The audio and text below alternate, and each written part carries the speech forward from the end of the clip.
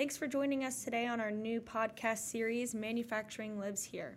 Today we're joined by Plus Group President of Automation Plus, John Glinsky. Morning, Tori. Our Packaging SME, Greg Kootney. Hi, Tori. And Vice President Dennis Romack. Hello, Tori.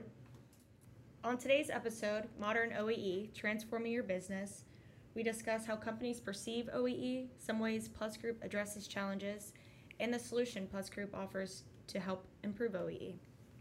Let's get right into it.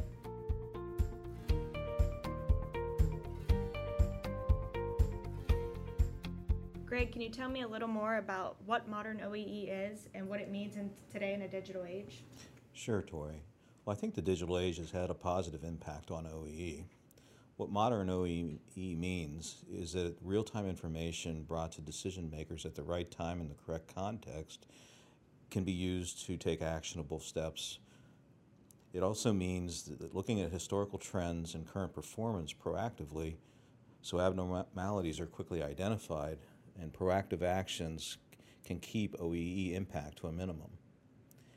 It can also mean that a manufacturing facility can objectively analyze and adjust what equipment runs which products because historical data suggests more throughput when doing so. And with all the affordable technology available today, there is so much that can be done with incremental investments. Greg, you make a lot of great points there. Following trends and current performances can make a difference in keeping that OEE from having any mishaps. John, I know you've been a visionary in this space for a number of years now.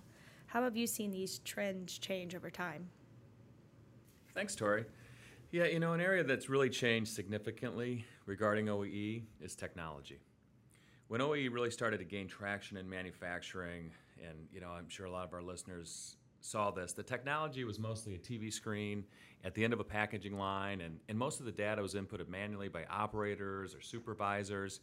And the reality was the cost for anything beyond that was truly an investment of time and money.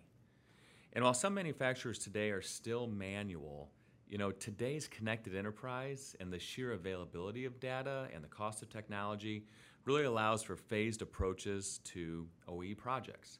And this allows even the smallest manufacturers to be able to obtain real-time, actionable insights. And ultimately, productivity gains on a budget that can fit within their operations or capital plans for their sites. Another area of change is within the data input itself.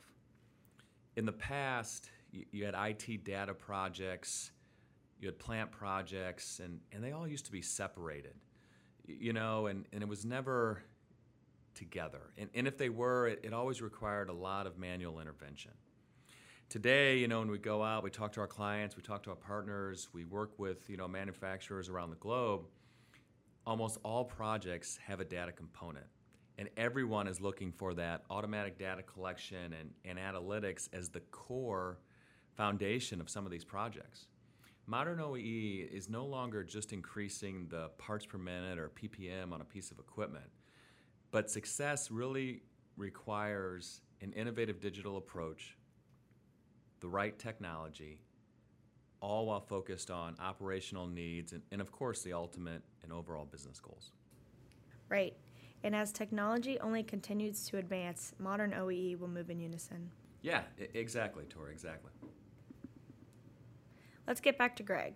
Greg, can you talk about how clients have reached out to you about their operational concerns, especially in a legacy factory? One thing that we're consistently reminded of when we work with customers is that while data can help every customer become clearer about the installed system's function against metrics, solutions to OEE can live outside their present operation. For instance, we recently spent some time doing an on-site consultation of a facility after the company made a request of us to come in and give them some ideas on how to improve the OEE of their existing equipment. We did that, but additionally we gave them some transformative ideas to make a much larger impact on the safety of their personnel, improve sustainability marks, and automate processes with very reliable equipment. In this case, we were able to show them how to eliminate the need to do in-house case forming and bottle cartoning, as well as reduce plastic overwrap use. The elimination of the in-house case forming improved resource availability that was taking away from production time. The elimination of the bottle cartoning removed a step from the process, which means it no longer had an impact on the OEE. And the elimination of the overwrap removed the need for a resource to cut, remove, and dispose of the material. If implemented, the result will be more availability of a safer, more reliable packaging line. Thank you, Greg. Sounds like you were able to develop multiple ways to improve that facility and make more sustainable processes just by looking at their current one and making your OEE recommendations. Dennis, you have a lot of firsthand experience seeing these changes with our customers. Are there any recent examples you can speak to? Tori, we did have a recent example with a client. This was a personal healthcare manufacturer. And for all the right reasons, they had increased demand. They had more people buying their product, and they really felt that they were probably going to have an expansion to increase production and meet that rising demand.